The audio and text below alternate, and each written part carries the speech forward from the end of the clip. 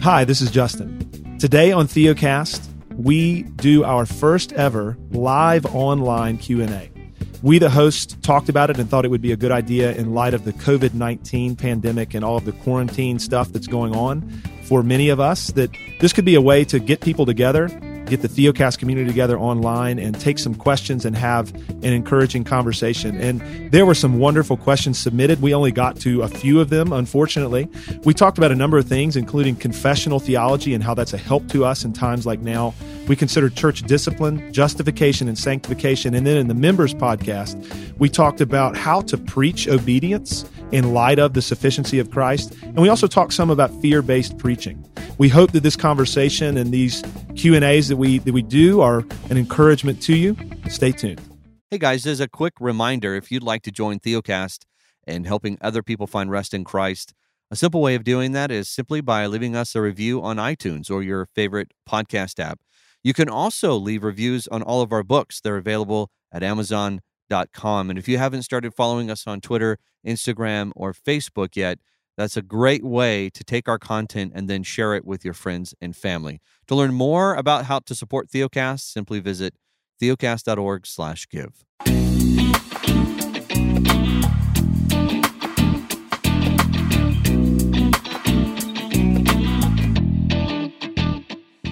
Welcome to Theocast, encouraging weary pilgrims to rest in Christ. Conversations about the Christian life from a Reformed perspective. Our hosts today are John Moffitt, pastor of Grace Reformed Church in Spring Hill, Tennessee; Jimmy Buehler, pastor of Christ Community Church in Wilmer, Minnesota; and myself, Justin Perdue, pastor of Covenant Baptist Church in Asheville, North Carolina. Brethren, we have met to podcast today, and it is a special day here at Theocast. This is a podcast unlike any other, at least in our experience up to now. We are doing this live in front of a number of our friends and brothers and sisters in the faith. So I don't know about you. I'm feeling a little bit of extra pressure. We don't get to do as much editing as we might normally do in a regular show. And there is a lot going on my screen right now. Messages flying in. And yeah, the extrovert in me wants to reply to all of them, and I'm going to fight that desire so that we can try to stay on task. That's right. John, why don't you, brother, help the listeners who are not partaking in this live webinar thing we've got going on understand what we're doing today and why we're doing it. Well, as everybody already knows, the whole world is feeling the effects of the coronavirus. Specifically, the majority of our listeners, we do have listeners all over the world, but majority of them here in the United States. And most people are at home with extra time. And so we thought we would participate with them in any way that we can, provide more content. We're also going to open up a lot of the stuff that we have for our membership for free, because we know that people are scouring for good information, especially when it seems like most information that is on the internet right now is negative and full of fear. And there is much to be afraid of, but I think at the same time, we need to be feeding ourselves with good information, objective realities, that we remind ourselves that we are within the hand of God and can be safe within His hands, yet at the same time, we use wisdom. So speaking of, we did a podcast. When was that? Yesterday? Tuesday. It was yesterday. Remember. Yep. Time has gone by fast. We did a podcast on joy in the midst of suffering, and it's in reference to the coronavirus. So today, we thought we'd do something different. For those of you that are at home, we thought we'd do something live, use technology, using Zoom. So we're using Zoom Webinar. We have almost over 50 people right now that are in here asking questions, all kinds of great comments. And so if you want to ask your question, just to remind you, if you're new, you can come over here into at the bottom where it says questions, and you will be able to ask those down there. If you're interested in being on the podcast, on the audio, just let us know by putting you're willing to ask your question audibly, and we will take that and open it up and let you answer. So that's kind of where we're at today. We picked 3 questions that were emailed in to start us off, and then we will grab several of these that are being put in at the moment. There is absolutely no way we're going to be able to get to all of these. So we're going to spend about 45 minutes answering your questions, and then we'll go over to the members podcast and do another 20-ish minutes. Well, you never know how long that podcast will be. It just kind of gets to the point until we're done. Depends on how spicy long. The questions are. It's at least 15 minutes. And how fired up we get, I guess. Well, and if we have anything if we don't get recording right away, we run out of time. So I think we're good today. So right. Jimmy, why don't you go ahead and start us with our first question? Sure. Glad to do that. So this one comes from Stuart, and his question is this: would be interested to hear how confessionalism strengthens us in the middle of this pandemic, which for me, and I'm sure others, has brought up much unbelief and doubt that was present but not stirred up in the heart until trouble came. So that's a great question, Stuart. And actually yesterday, the podcast that we three recorded, we talk about this a little bit, but a great source of comfort that all three of us found actually came from the confession that our church uses, which is the 1689 London Baptist Confession.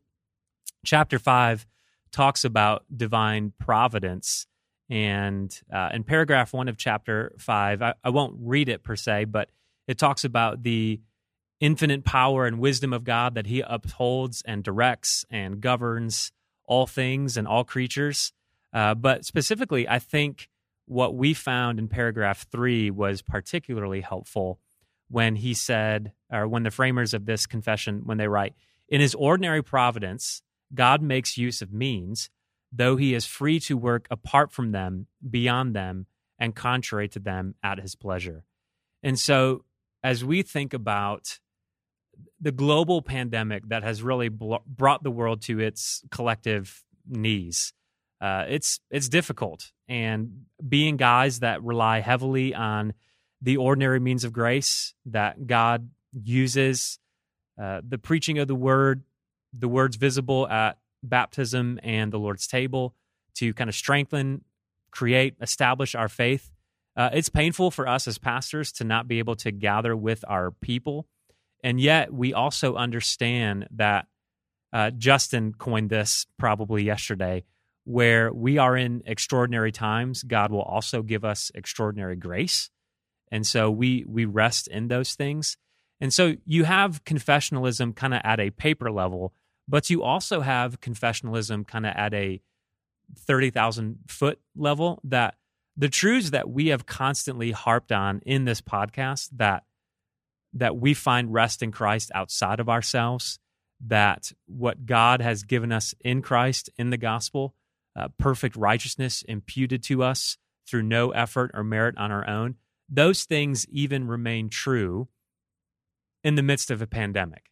So even when things are going well, when you are able to attend the gathered worship with the saints, that you are able to have the word of God preached over you, you see the gospel in the table, even when you quote unquote feel good and you're able to function in your everyday life in a normal sense, those things are true. But even now, when we're kind of sheltered in place, when it's very easy to be discouraged, to feel lonely, to feel isolated, and to feel socially distant from people, those objective truths of the imputed righteousness of Christ to your account, they're still there.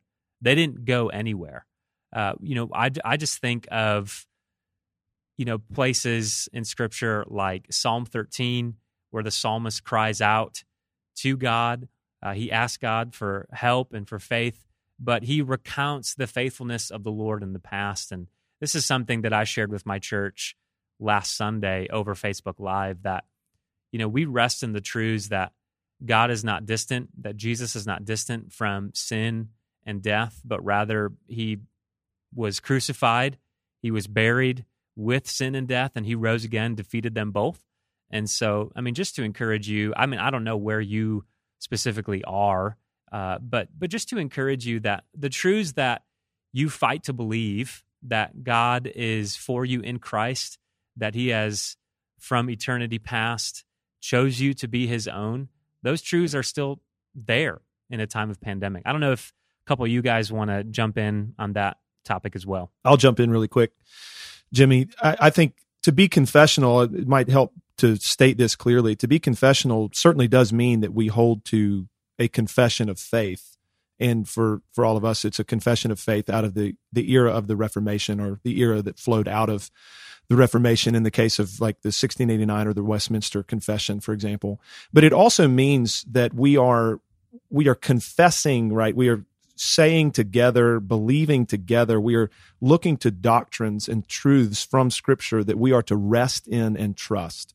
And so two words that we often use on Theocast to describe the confessional perspective are that it is an objective perspective. It is an outside of us reality. So as Jimmy just alluded to, we're looking to Christ, who is outside of us. We're looking to God, who is outside of us. We're looking to these great truths and promises of God that exist outside of us in our experience. And then also the other thing is that to be confessional is to believe in and hold to declarative realities, meaning that they're done, they're finished. And so when we're looking to things and trusting in things that are outside of us and that are completed, they're finished and they're not in jeopardy, those things transcend all circumstances, and they transcend all of our emotional volatility. It matters not how I'm feeling today or how I'm processing the COVID-19 pandemic today. The truths of God remain. And as Jimmy just said, the righteousness of Christ for me remains. The atoning, satisfying work of Christ for me remains. My safety in Christ, my standing before God, all of those things are rock solid, because they're objective outside of me and they're declarative, they're done. Mm-hmm. And so that's how a confessional perspective gives us rock under our feet when, as we sing in the hymn, when all around my soul gives way, right? Like, he then is all my hope and stay. Well, that's a confessional perspective. That's right. That we're looking to those things. In particular, we're looking to God in Christ Jesus for us in the midst of all kinds of storms and things that are swirling around in our lives. All right. Justin, you want me? I don't have much to add to that. That was excellent, guys. I'm going to actually find Marissa here. Here she is. Marissa, hopefully you're ready. We're going to bring you on and let you ask your question. Ready or not. Marissa, please state your first and last name and where you're from. So I'm Marissa Namir. I live on the Theocast group in Facebook world. No, technically I live in Georgia. Yeah. So, yeah, we're a little bit on lockdown. But anyway, I'll ask my question. Yeah. First of all, I just want to thank you guys for what you do. You bring a lot of comfort to God's people. Whether we're in a pandemic or not, you're always bringing us to the gospel. So I appreciate that. Absolutely. Welcome. So I just wondered if you would talk a little bit about church discipline. At what point would you say that this is a pattern and not a struggle? And at what point would you say that a Christian should be under church discipline or excommunicated from the church? That's hard. Yeah, that is a good question. And I want to publicly thank you. For those of you that may not know, she is one of the admins on our Facebook group and absolutely crushes it. And she catches things when I don't even see them coming. So thank you so much for that. All right. Yes, thanks. Guys, that is a really good question. Yeah. I think that when you're dealing, first of all, I know every guy is going to say that church discipline has to be dealt with patiently, and it is a very long process. Yeah. Because I have personally seen cases where we confront a man who is openly in sin, admits that he's openly in sin. He's even sat down with the elders and says, I do not want to repent. I'm going to pursue this. And we could have at that moment just done church discipline, but we said, look, we're going to pray for you. We're going to give you time. And sure enough, we gave him a month. We prayed for him and no change. Gave him another month, tried to meet with him individually. And praise God, on month 3, he repented. And he, we didn't have to go to that final step and bring it to the congregation. Now, unfortunately, I've been in situations where the exact opposite is true. And you do that same process. And I think the difference of it is someone is unwilling to acknowledge that they are trapped in sin, and unwilling to repent after multiple times of being gracious to pray with them, confront them, show them from Scripture. I think if you've encountered it and they are obviously being self-destructive in their sin, it's publicly well known that everyone around them can see that this is the case. And I think you have to have that conversation with them. Do you understand that what you are doing is so damaging to yourself and to your faith, and that it's destructive in nature, that the best thing for you is to understand how serious this is, that we're going to have to, one, remove you from the table. Like that's step one. And then after that, if you still aren't willing to repent, then we're going to need to remove you from fellowship so that you understand the seriousness of this. This should never be out of anger, out of judgmentalism, out of how dare you, because as Galatians 6:1 says, that when we confront someone in sin, we should be careful that we too ourselves don't fall into sin.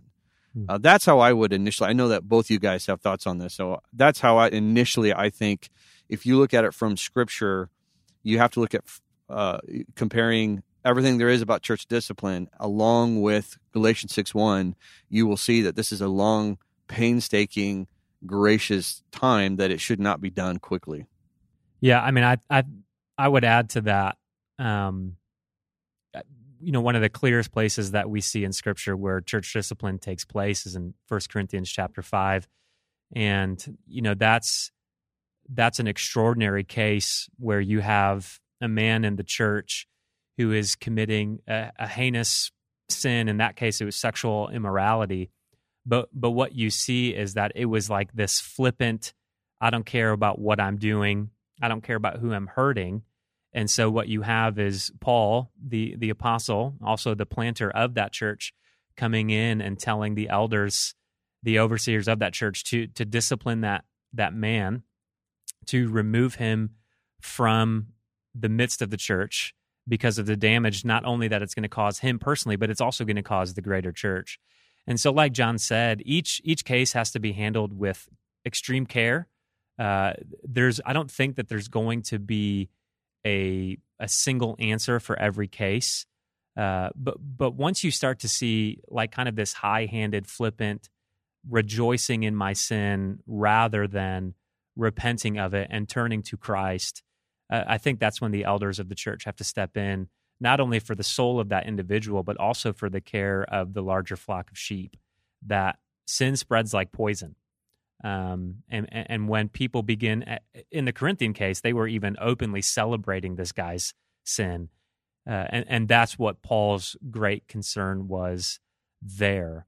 Now, I think that one of the, maybe perhaps to put the question in somebody's mouth is, what about the person who kind of has that damaged conscience where they feel like, well, I'm always in sin.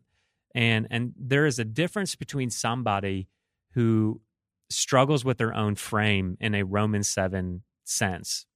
Somebody that's struggling with, man, the things that I want to do, I don't do, and the things that I don't want to do, I keep on doing. Who will save me from this? Because certainly we're all there. We all. Church discipline is not about, who's crushing it in the Christian life, but church discipline is about more so the individual, the person who is by their actions going to destroy or bring harm to the body. JP, I think you wanted to say a few things as well. Sure. To pick up on 1 Corinthians 5 that you mentioned, Jimmy, I do think that's the clearest passage that we can go to. Jesus obviously has some words about this in Matthew chapter 18 that are helpful for us as well. The reason that Paul rebukes the church in Corinth, and I think he's rebuking all of them, absolutely, to Jimmy's point, and to kind of expound on that for just a moment, is the fact that they should have been grieved by this man's sin, but instead, verse 2 of 1 Corinthians 5, Paul says, but instead you are arrogant. Like they are in one sense seeing this as an appropriate expression of Christian freedom, and they are boasting in what this man is doing rather than being grieved and seeing that this sin would not only destroy this man, but it could bring harm upon the entire church and needed to be dealt with. And Paul is very clear in the context of 1 Corinthians 5 that the goal of church discipline is restoration. Absolutely. So I think we all need to approach church discipline with that in view. This is not a blunt instrument to be wielded around this kind of, to like bludgeon people with, right? Like we want to be very precise in how we do this. We want to be gracious. We want to be careful. And we want to make sure that the point of it all, and we communicate this to the church as we try to lead the church through it, is to see this individual restored and to see this individual flourish, in Christ. And so I do think that the big difference between, to Marissa's question maybe pointedly, at what point is this not like a struggling sinner anymore, like the Romans 7 reality, the Galatians 5:17 reality? When does this become a case where church discipline is necessary? So I do think the sin needs to be clear. It needs to be demonstrable. But then, to use some of the language Jimmy used, I wrote these same things down on my whiteboard here. It's a kind of high-handed sin. It's hard-hearted, and it's unrepentant. And so what that means is an individual is in sin and will say, well, one of two or three things. Well, yeah, I'm sinning and I just don't care. I realize it's sin, not bothering me, not worried about it. Who are you to tell me how to live? I'm going to continue doing what I want to do, don't care. Or it might be a posture like this. Yeah, God's word seems pretty clear that this is sin, and I understand that the teaching of our church and the teaching of our pastors is that this is sin, but I don't think it's sin. And so I'm just going to keep doing it. That's also a high-handed approach. And also just this kind of ongoing unrepentant posture over the course of not like days or weeks, but we're talking like months and months, where it's just obvious that this kind of hard-hearted posture is enduring. And then I think that's just very different than the person who is grieved and bothered by his or her sin. Now, none of us are ever grieved as we should be. We're never bothered as much as we should be, but there is something in us as redeemed people, and because we have the Spirit and it's our inner man, we're bothered by our sin. And so there's this constant cycle that we're on, like where we do transgress, what God says is good, we sin, and then we acknowledge it, we own it, and we repent. And we cast ourselves anew, in one sense, upon the mercy of God in Christ, in submission even to the doctrine and teaching of the church. And so I think that's the easiest way that I know to answer this. And it's something that I know we've practiced in our context, and it's hard. And I know you brothers, I know John, you have, and Jimmy, I trust you will, in your church. And it's always very sober and heavy. And it's something that the Lord does, though, use for good in the life of the church and in the lives of the saints. Right. Even of those of us who are not being disciplined at the time. It's a sobering reality where we're all like, man, if it were not for the grace of God, there go I. Right. And Lord, may that never be me. And we're praying for our brother or sister that he or she would be restored. Anyway, it's good. It's a great question. Excellent question. Absolutely. Yeah. So I'm happy to tee one up now, John, on just the Hebrews 10. The Hebrews 10 question would be great. So this question comes from Andrew. His question is this: how do you see Hebrews 10:25 in its immediate context of persecution being honored in the face of the present pandemic that persecutes the church, as well as the decree that has gone out in the land to not gather? So, Andrew, thank you for your question. Hebrews 10:25 is the verse that says we are not to neglect the assembling of ourselves together, as is the habit of some. And I know we've talked about this in my own local church context, and the guys, we've talked about it sort of off the mic on Theocast. It's not gone out on the air or anything. I know my own understanding of Hebrews 25 would not be so much a situation where we are providentially hindered from gathering that's being described, but it would be the willful neglect of the corporate assembly. That's what the writer to the Hebrews is warning people against. Like, it will not go well for you if you willfully neglect assembling together, because this is how God has meant to work in your life ordinarily. So this brings us back to something that Jimmy mentioned already. We understand that these are exceptional times where the government of our land is not uniquely singling out churches. It'd be one thing if the government had said, well, continue going to theaters and bars and clubs and doing everything you normally do, but don't go to church. That would be very different than what the government is doing in most of our locales in our states, where it's a broad sweeping thing where they're requesting or advising or mandating that we not gather in groups larger than 10 or 50 or whatever. And so the way that we are approaching this in my church, and I know these brothers behind the mic agree here, is that out of an interest to submit to our government in something that is reasonable in light of a passage like Romans 13, and also in the interest of loving neighbor and trying to help play our part in promoting public health, we have foregone gathering together for a season of time. So we understand these are exceptional times. This is just for context, some may be aware of this. In terms of peacetime, this is the first time in 102 years that any government agency in the United States has asked people not to gather like this. The last time this happened was in 1918 with the Spanish flu pandemic. So this is a once in a century kind of thing. So these are exceptional times under the providence of God. And what we are trusting is, as I said on the podcast yesterday, that'll come out at some point, is that when in these exceptional times, when we are being kept from the ordinary means, we trust that God will give extraordinary grace. And so we trust him to do that in these times that are exceptional. And so we do not understand churches to be violating Hebrews 10:25 in this really unusual season where we're providentially hindered from gathering. Now, it'll be different, if when things open back up and all of that, and we're back to normal life, if people are neglecting the assembly, then we would understand them to be in violation of Hebrews 10:25. And we would be encouraging and pleading with those people, you need to be with the saints on the Lord's day. Yeah.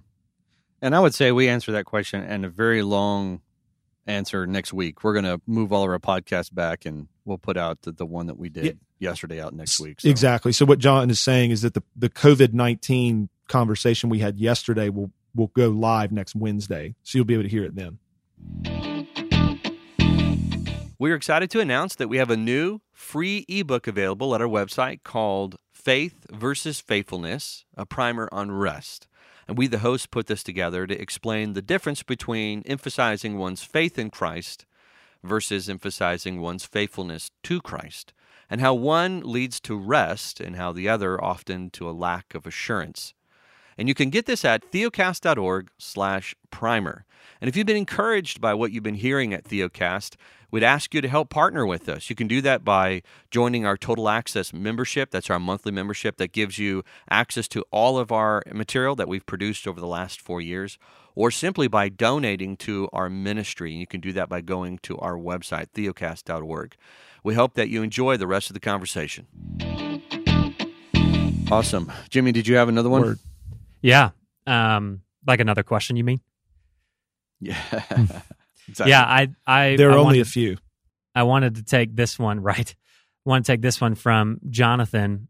He says, what advice would you give pastors who are church planting when they feel discouraged about new people not coming to church, or when the pastors feel incompetent because of a struggle with sin? And so first, I'm going to yell at Jonathan for reading my mail. And second, so Jonathan, I mean, honestly, you're speaking to me because, we as Christ Community Church, John was just here in December and kind of officially launched us. And I mean, I'll just be frank with you. We launched with 6 families, and we've added a family since then. So, I mean, just realize that where we are in our culture, it's no longer a place that you go to church in order to kind of conduct business as it used to be. It's not like a socially driven thing. But also what us 3 guys have kind of had offline conversations all about this, about church planting, things like that. And one of the things we continually circle back to is that it's very easy to become kind of slave to the tyranny of the urgent, that you're always counting numbers on a Sunday morning, a given Sunday morning, and feeling like, are we doing something wrong that we're not growing exponentially? And frankly, I had to make a conscious decision to not really read much that is out there regarding church planting right now, because there's all sorts of nonsense out there that give you unrealistic metrics and goals and different things where, honestly, you have to kind of know your context, the neighborhood or the city or the place where you are planting a church. And so for our context, Wilmer, Minnesota, is the city of Wilmer, according to the last census, I'll be curious about this census, is only 20,000. And so we're not going to see this explosive growth that you might see in a suburb where, a lot of people are moving and perhaps they're interested in these kinds of things, being part of a church. And so I mean, honestly, I would say don't be discouraged in the short term, but rather be faithful with the sheep that God has given you. Love them, give them Christ, show them Jesus, and frankly, you trust God for the growth. This is 1 Corinthians, chapter 3. I mean, who are you? You water and you plant, and God gives growth. And so we trust God that as we faithfully do the ordinary means of grace, that that we feed people, we show them Jesus, that naturally those people will want to show other people Jesus. And so I think there's a deep call to patience, and I'm really preaching to myself right now. And then I think the second part of your question is really good.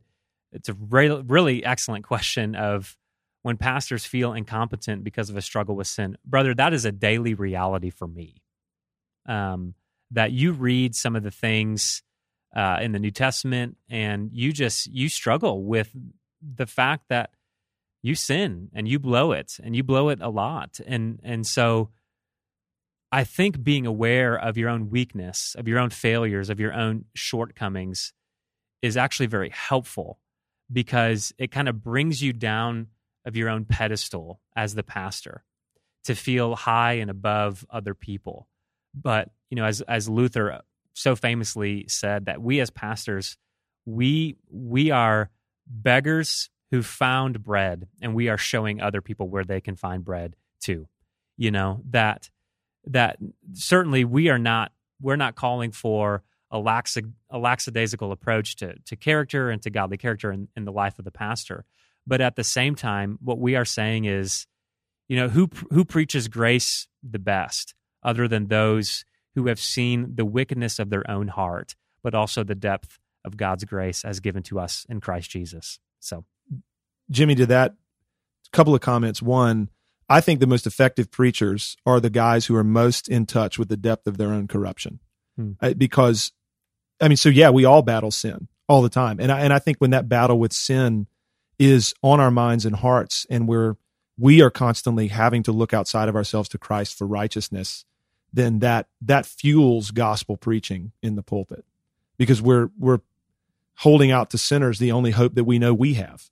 Yeah. And it's a good thing. One other thought too, all of us have planted churches, and you deal with very small numbers early on, and growth sometimes can be slow. It's always slower than we want it to be. And sometimes pastoring a small church can be its own unique kind of challenge. And some of that is in our own consciences and our egos and everything else. And there's a quote from a pastor named John Brown. This is back in Scotland in like 1800s. And he's writing to a young minister in his area. And he's writing to this young man, and he says, I know, this is a paraphrase, I know that you are mortified and are self-conscious about the small number of your congregation. But I promise you that on the day when you stand before the Lord, you will know that you've had enough. Meaning, there is so much responsibility and weight in pastoring even a few dozen people. Absolutely. We ought not confuse what in the world we're doing and be so caught up in numbers and size and metrics and everything else. Yeah. And so that's great. We want our churches to grow. We want to see people come to faith. We want to see people grow in the faith and grow in their knowledge and understanding and even in their resting in Jesus. But there's a lot more to it than just how big our churches are. Yeah. And if I could just kind of chime back in, something that people ask me all the time, and this is kind of the struggle of a church planter, is, are you guys exploding? Are you growing like crazy? And something I just constantly have to be mindful of is, man, what if we doubled in a Sunday? What if we doubled in a week? The amount of pressure and stress that would bring me, that it's like, well, man, now we've moved from 30 on a Sunday to 60 on a Sunday, and who's going to reach those people? Who's going to love those people? Who's going to care for those people? And so I have consciously made an effort in our church plant and voiced this to our people, that we want to pray for slow and steady growth, that we don't want to go from 30 to 180 in 6 months, because that's going to bring all sorts of pains and problems, one of them probably being pride and ego. And so we just want to be sensitive to the people that are in our midst, the children that are in our midst. We want to love them, serve them, care for them well, because if we are just aiming for growth, if we're just aiming for numbers and new people come into our midst, they're going to smell that right away, that they're going to start to feel like projects and not people. They're going to start to feel like numbers and not sheep. And so we want to practice loving and serving and caring for one another well, even as a small church, so that, Lord willing, by His grace, when we grow, we can easily envelop new people into the fold where we can show them Christ very easily. Yeah. And if you establish that kind of a culture, that culture will grow with you. Absolutely. Right. Yeah. And just before we jump to the next question, I'll just add that the most encouraging thing you can do for your people is to help them learn to love neighbor. And in doing that, they will find joy. Because if the ambition of the church or the mission of the church is to see what the numerical growth can be, you will never feel a sense of community. You're always going to be looking and being disappointed. But if the mission of the church is to care and love for each other, understand that God uses the affections of each other to draw people into it, and then help your church to find ways to love neighbor that's next to them. And that is their literal neighbors, people at work, people they associate at the soccer field or whatever. Then they feel like they are doing ministry, that they are reaching out. Because it all depends. I was talking with a pastor this week who lives in North Dakota, a town of 400. And his church is 50, which if you do the math on that, my church that's quite a ratio. That's quite a ratio of the town. It's fantastic. Yeah. And so, you have to understand your circumstances, but most importantly, what is the mission of the church? And of course, it is to find as many people as we possibly can to care for them and bring them into rest. But ultimately, that's in God's court. That's up to Him, who He saves sovereignly. So, right. Exactly. And God gives the growth. And we all believe that. Yeah. And to Jonathan, again, I just read this before we got on in 1 Timothy 1, that in verse 15, when Paul tells Timothy, this is a saying that you should know, it's trustworthy, that Christ Jesus came into the world to save sinners, of whom I'm the foremost. And so, I don't think Paul was just kind of giving false humility. Like, he was so intimately aware of his own sin, his own failures, his own brokenness.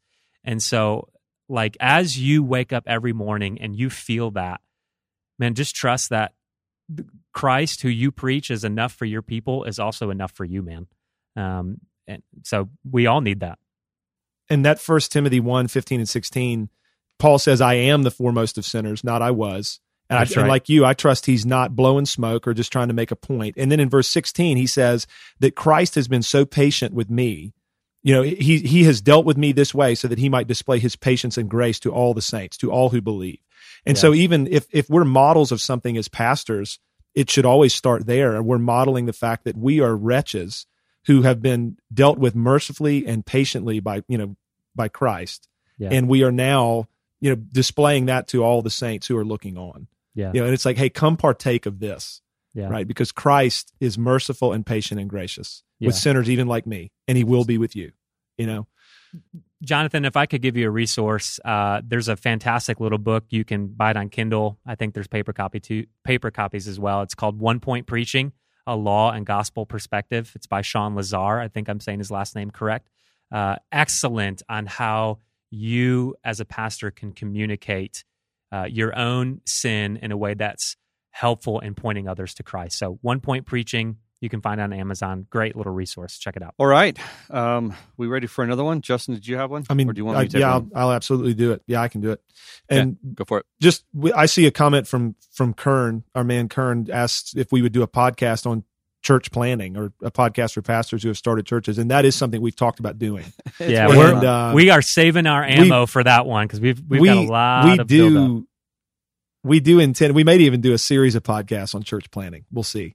So that is. I actually I got to meet Kern a couple months ago. He and his wife. I know. It was great to meet them. So, anyways.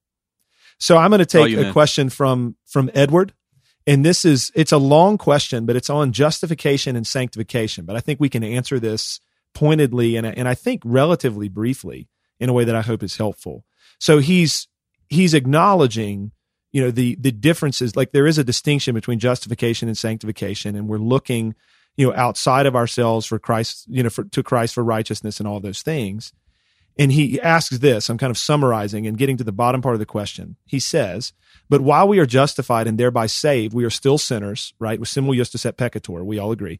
If so, then is it correct to suggest that in the course of the justification event, we are also infused with just a bit of righteousness that wasn't there before? That is, an inherent righteousness.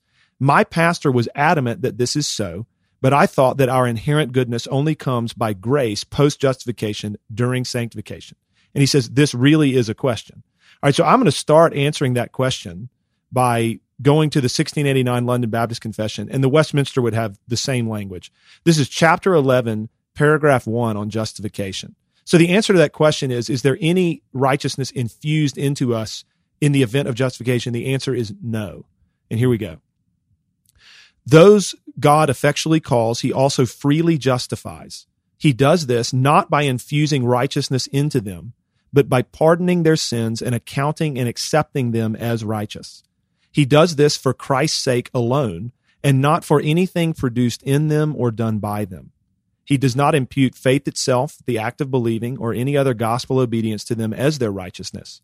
Instead, he imputes Christ's active obedience to the whole law and passive obedience in his death as their whole and only righteousness by faith. This faith is not self-generated. It is the gift of God. Right. It's one of my favorite paragraphs in the entire confession. Mm-hmm. And it's wonderful. It's very clear. It's very biblical that no righteousness is infused into us in the justification piece. It is completely the righteousness of Christ that is counted to us by faith.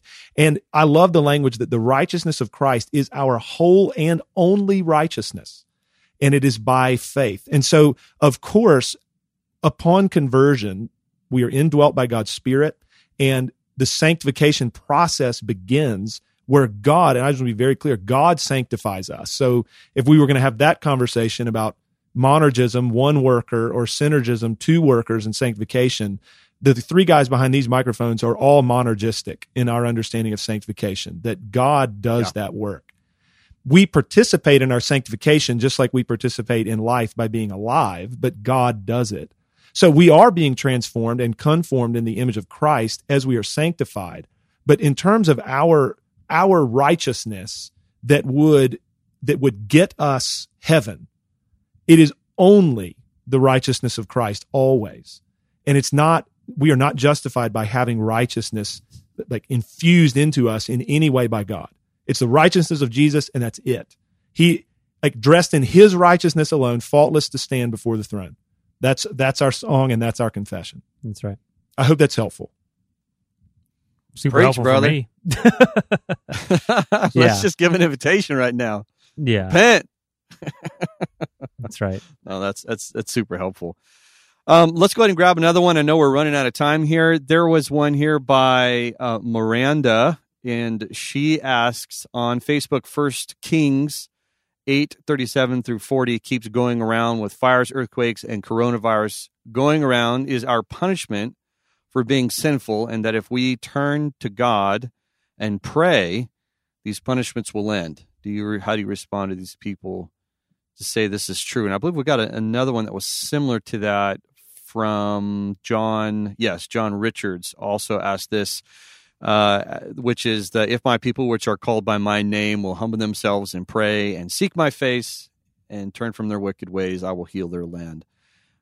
Well, I can tell you two things. First of all, we will give a longer answer to this again next week in the podcast. But yes, this everything that happens is according to God's plan. And so there's nothing that happens outside the will of the plan of God. God is not a reactionary God, but God is a sovereign God. That being said, no, those specific verses are written to a people that were in covenant with God, and God was trying to warn them that they are going outside covenant, outside of the promises that they have made between him and Israel. And so those do not apply, and I don't even think on a secondary or a tertiary issue, I don't think you can apply those at all to the United States or any country in general. because those promises were made to a specific people for a specific purpose.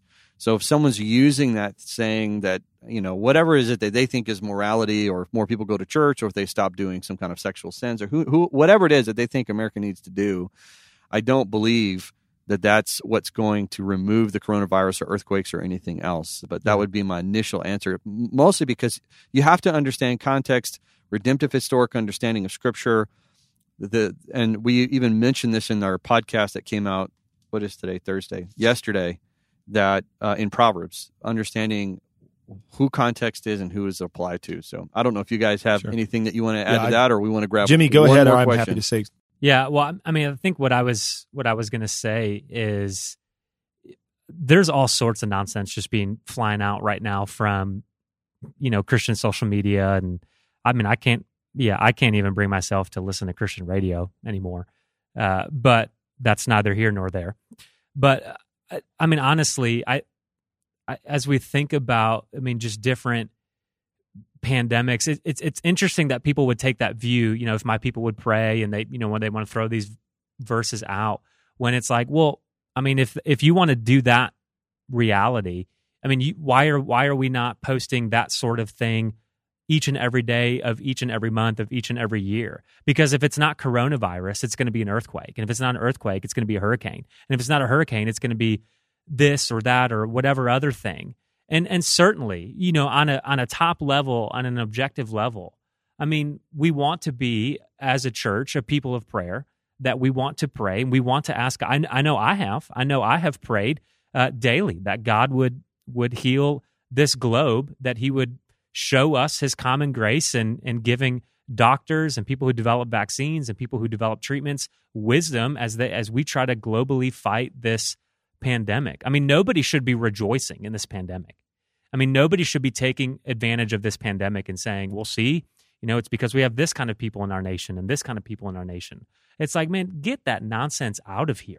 Like, I can't even hear you right now. I can't even listen to that stuff. Because, I mean, here's the thing. It's like, this is what I shared with my high school students in a devotional. I said, your greatest problem is not a pandemic. Your greatest issue is not getting the flu or getting coronavirus. Your greatest issue is waking up and looking at yourself in the mirror and realizing that you're a sin-sick wretch and you're in need of Christ. And so if coronavirus is the thing that helps you realize that, well, then praise the Lord. But, I mean, at the same time, it could be anything. And if it's not coronavirus, it's going to be something else. And so, yes, we want to pray for our nation. We want to pray for all of the nations. We want to pray for the world. But at the same time, like, let's not go out banging our Bibles on our chest and telling people to repent as they're trying to buy toilet paper at Walmart. I mean, that's not going to do any good. Rather, like, we should be the constant voice of hope in Christ throughout all pandemics and all peacetime. It doesn't really matter. But JP, you go ahead. Sure, man. You touch his microphone right now, and you might get burned. Yeah, that's right. We need the fire emoji. So I've gotten this question from people in my own church in the last week or two, and from other people that I've run into at even like the CrossFit box before it got shut down. And like, people are like, is this the judgment of God? This COVID-19 pandemic. And my answer in short is, well, no, not directly. We can't make that statement. So this is where I would go. I mean, we can say that any kind of sickness, death, suffering, horror is all the result of sin. Yeah. And by that, I mean sin is a condition in the curse. Right. Genesis 3, the fall. Genesis 3 world. Now, correct. We have to be very careful to draw straight lines from particular sins to particular judgment. Yeah. We are told, like, when we read Scripture, the only time we can do that, in my opinion, and stand on solid footing is when God has revealed it to us in the Bible. Yeah. So God did give us a commentary on redemptive history in how He dealt with Israel. It's called the prophets. And so He did tell us specifically at points, I am acting this way because of this transgression. So we can state that, but then we need to be really careful to not extrapolate that was uniquely situated, with God's covenant people in Israel, extrapolate that now to America, in the year 2020. Yeah. The other thing I'll say is briefly, John, I know we got to shut this part down and move to the members podcast. I take my cue from Jesus on this. I'm mindful of Christ's words in Luke 13, the first few verses of that chapter where he is talking to a Jewish audience, and he says, you've heard about the Galileans who Pilate slaughtered, right, and mixed their blood with the sacrifices. Do you think that they were any worse than you? And he says, no, if you don't repent, you'll likewise perish. He goes on to say, or what about those 18 people that the tower in Siloam fell on and killed them? Do you think that they were worse than you? No, they weren't. Truly, I tell you, no. If you don't repent, you'll likewise perish. Or there's John chapter 9, the first 3 verses, where Jesus and his disciples come upon a blind man. And the disciples ask the question, Jesus, who sinned, this man or his parents, that he was born blind? And Christ says, well, it's actually, the answer is C, none of the above, neither of them sinned it, so the works of God might be displayed. The point is, we need to be very careful to draw those kinds of straight lines in terms of cause and effect. And what it should do for all of us is, to Jimmy's point, is it demonstrates to all of us the frailty of life, the reality of suffering, and points us to our need for Christ. And it should cause us to long for the new heaven and the new earth. That's right. In that regard. Last word, very quickly, Hebrews 11. Hebrews 11 is filled with people who are commended for faith. We are told in the latter part of that chapter that some of them were conquerors through faith. They conquered and were delivered and all these things. But then we're also told that some of them through faith were killed and they were sawn in two. And it was clear that God had purposes in both the conquering and in the death and the suffering. And so that we can take confidence in, that God will always do what he means to do. And we are called to trust him. And so we just need to be very careful about overstepping and really just kind of speculating, but doing that with the kind of thus saith the Lord stamp on it. We do all kinds of bad when we start to go those directions. All right, I'm stopping, John. Yeah. Thank you for letting me talk. He got it. Well, 15 minutes, I think is good. So if you want to take us over to our members podcast, we'll keep answering questions. There's no way we're going to get to them all, but we're going to try. Yeah. I mean, I guess we need to do an actual shutdown of this first podcast. So we're going to do that now. This is a little bit behind the curtain. Thank you for listening to TheoCast. We appreciate especially all the great questions that we've received. We're sorry that we have not been able to get to but just a few of them. We could talk about this stuff for hours. We are now headed, the three of us, over to our members podcast. And if you don't even know what that is, you can go to our website, theocast.org, and learn more information about our total access membership. We still offer a 14-day free trial on that membership so you can kick the tires and get used to what all that contains. It does include, amongst other content, this additional podcast that we release weekly for our membership. So we hope to see you over there. We're headed there momentarily. We will talk with you again next week.